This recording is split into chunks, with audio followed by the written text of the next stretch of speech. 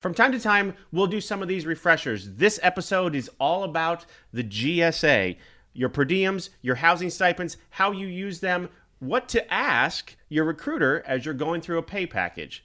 Atlas All Access starts now.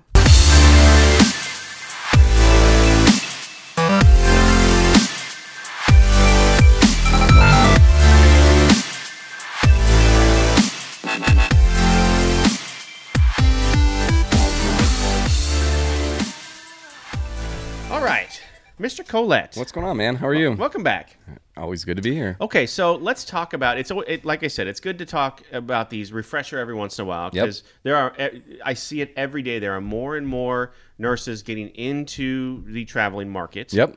And there's a lot of questions around the GSA. It's a lot of information. There's a lot of different ways to explain it, and the ins and outs of what to do, what not to do, and those kind of things. So let's talk about, as your first question then, is you're talking to a nurse. Yep. Doesn't have to be brand new or not. Like, where do you start that conversation? Yeah, I usually either a new nurse or even somebody that's traveling, I'll ask them, hey, do you understand a pay package? And, do you want me to start from the beginning? Do you have some ideas?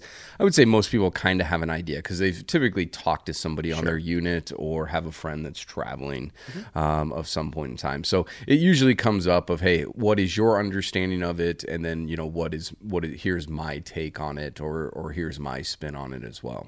Okay. So talk about the difference between the two, because obviously there's two. There's your housing stipend. Yep. And then there's your per diems. Yep, absolutely. So, you obviously get some sort of hourly wage. We recommend that's $20 an hour. Some companies do lower, some companies do higher. We start at that 20 and then go up if we can from there. And then you're going to get some sort of housing stipend or provided housing from your company, and then you're going to get a per diem on there. So the housing should be used for some sort of housing where you're going to lay your head down on.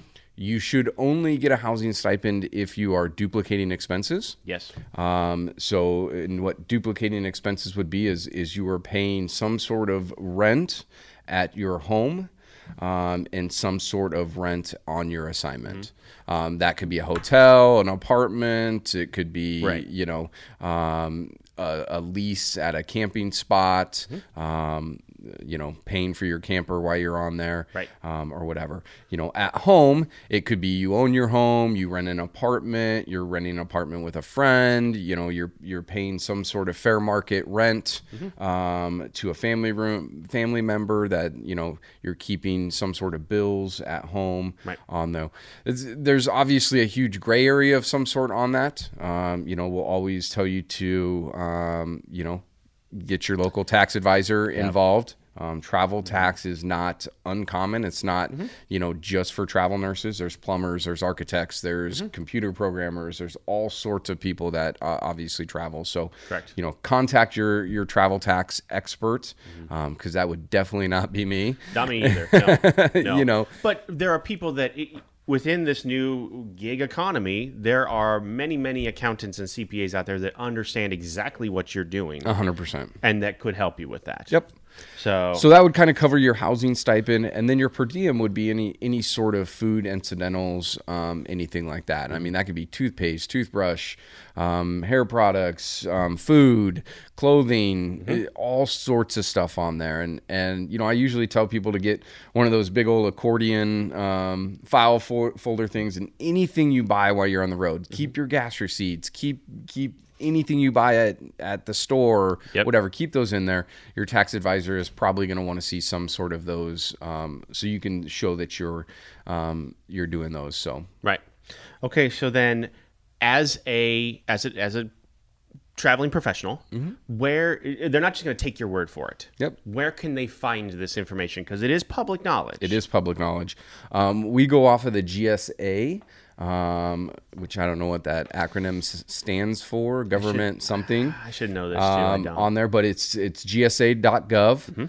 On there, there's like 7 tabs on the top, and you go to, I think it's trip planning. I believe so. Possibly. It's like the 4th one over, if I remember right. Dolan will find it, and he'll be running it over the top of this for Yep, us, absolutely. You click down there, and the first one says travel per diems. and then you go down and you put your city and state that you're going to be staying in, and then it'll print out a maximum per day of a housing per diem and then a maximum per day of per diems on there.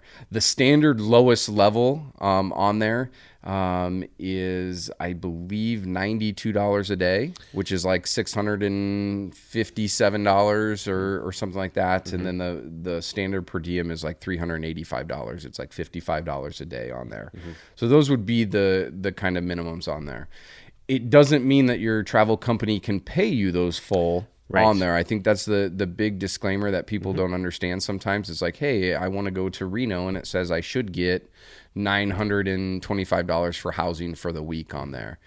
The bill rate also has to be elevated enough for you to be able to max out those per diems on there. Correct. So you might not get the full of what the government says you should on there, but it's dictated by what the bill rate is coming from your company or from the vendor.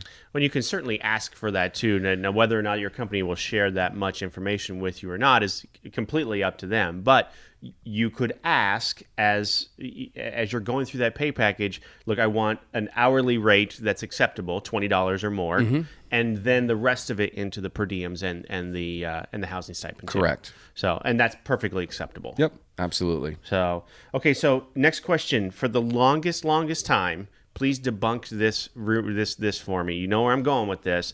The 50-mile rule, sure. Right? This has been around for 15 years. As long as I've been doing this, there have been people talking about the 50-mile rule. Yep.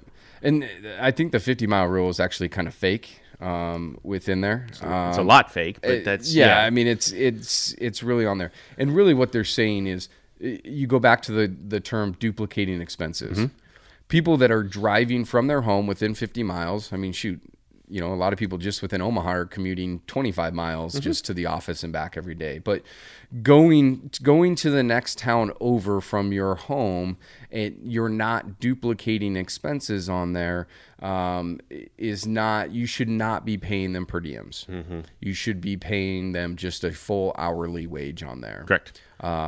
And that's the tax side of things is what the tax laws say. Obviously, there's gray areas in there. And once again, we're not tax people. But basically what they're saying is you're not duplicating expenses. You're basically working a travel staff job, but you're just on contract. You're not a staff position on there. You just have a long commute. Yeah, you just have a long commute on there. So you should not take advantage of the per diems on there. It is what it is. It's only a recommendation on there. The other kind of radius restriction on there is a lot of times hospitals will have a radius restriction of, hey, we won't take a traveler that lives within 50 miles, 75 miles.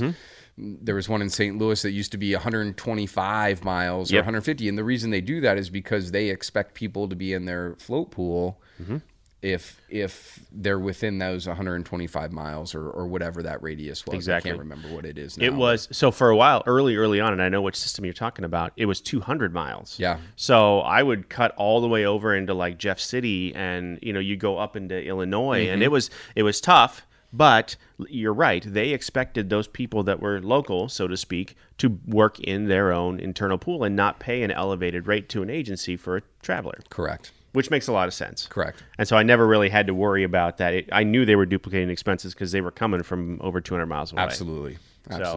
So I think the big takeaway from all of this is if you have questions, there is information on the GSA website.